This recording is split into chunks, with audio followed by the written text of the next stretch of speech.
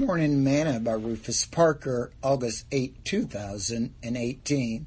Behold, the Lord's hand is not shortened that he cannot save, neither is his ear heavy that he cannot hear. But your iniquities have separated between you and your God, and your sins have hid his face from you, that he will not hear.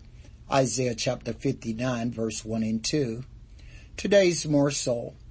I think that if more people understood how sin worked, they would leave it alone. James tells us that sin begins with lust, and that lust brings forth sin, and sins bring forth death.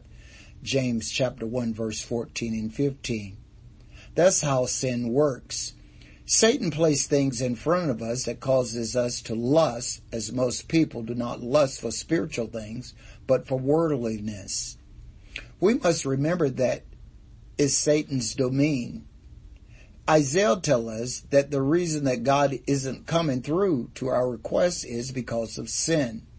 If we are truly men and women of God, then we should know what goes against God's word and avoid it. One of the most efficient ways to identify sin and to ask ourselves, does the thing that I want cause me to lust for more, or does it cause me to be prideful? If the answer is yes, it's worldly and sinful and should be avoided. Always check yourself for sin daily. Sing this song today.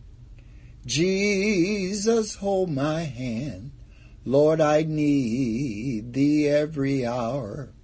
Through this pilgrim land, protect me by thy saving power. Hear my feeble plea.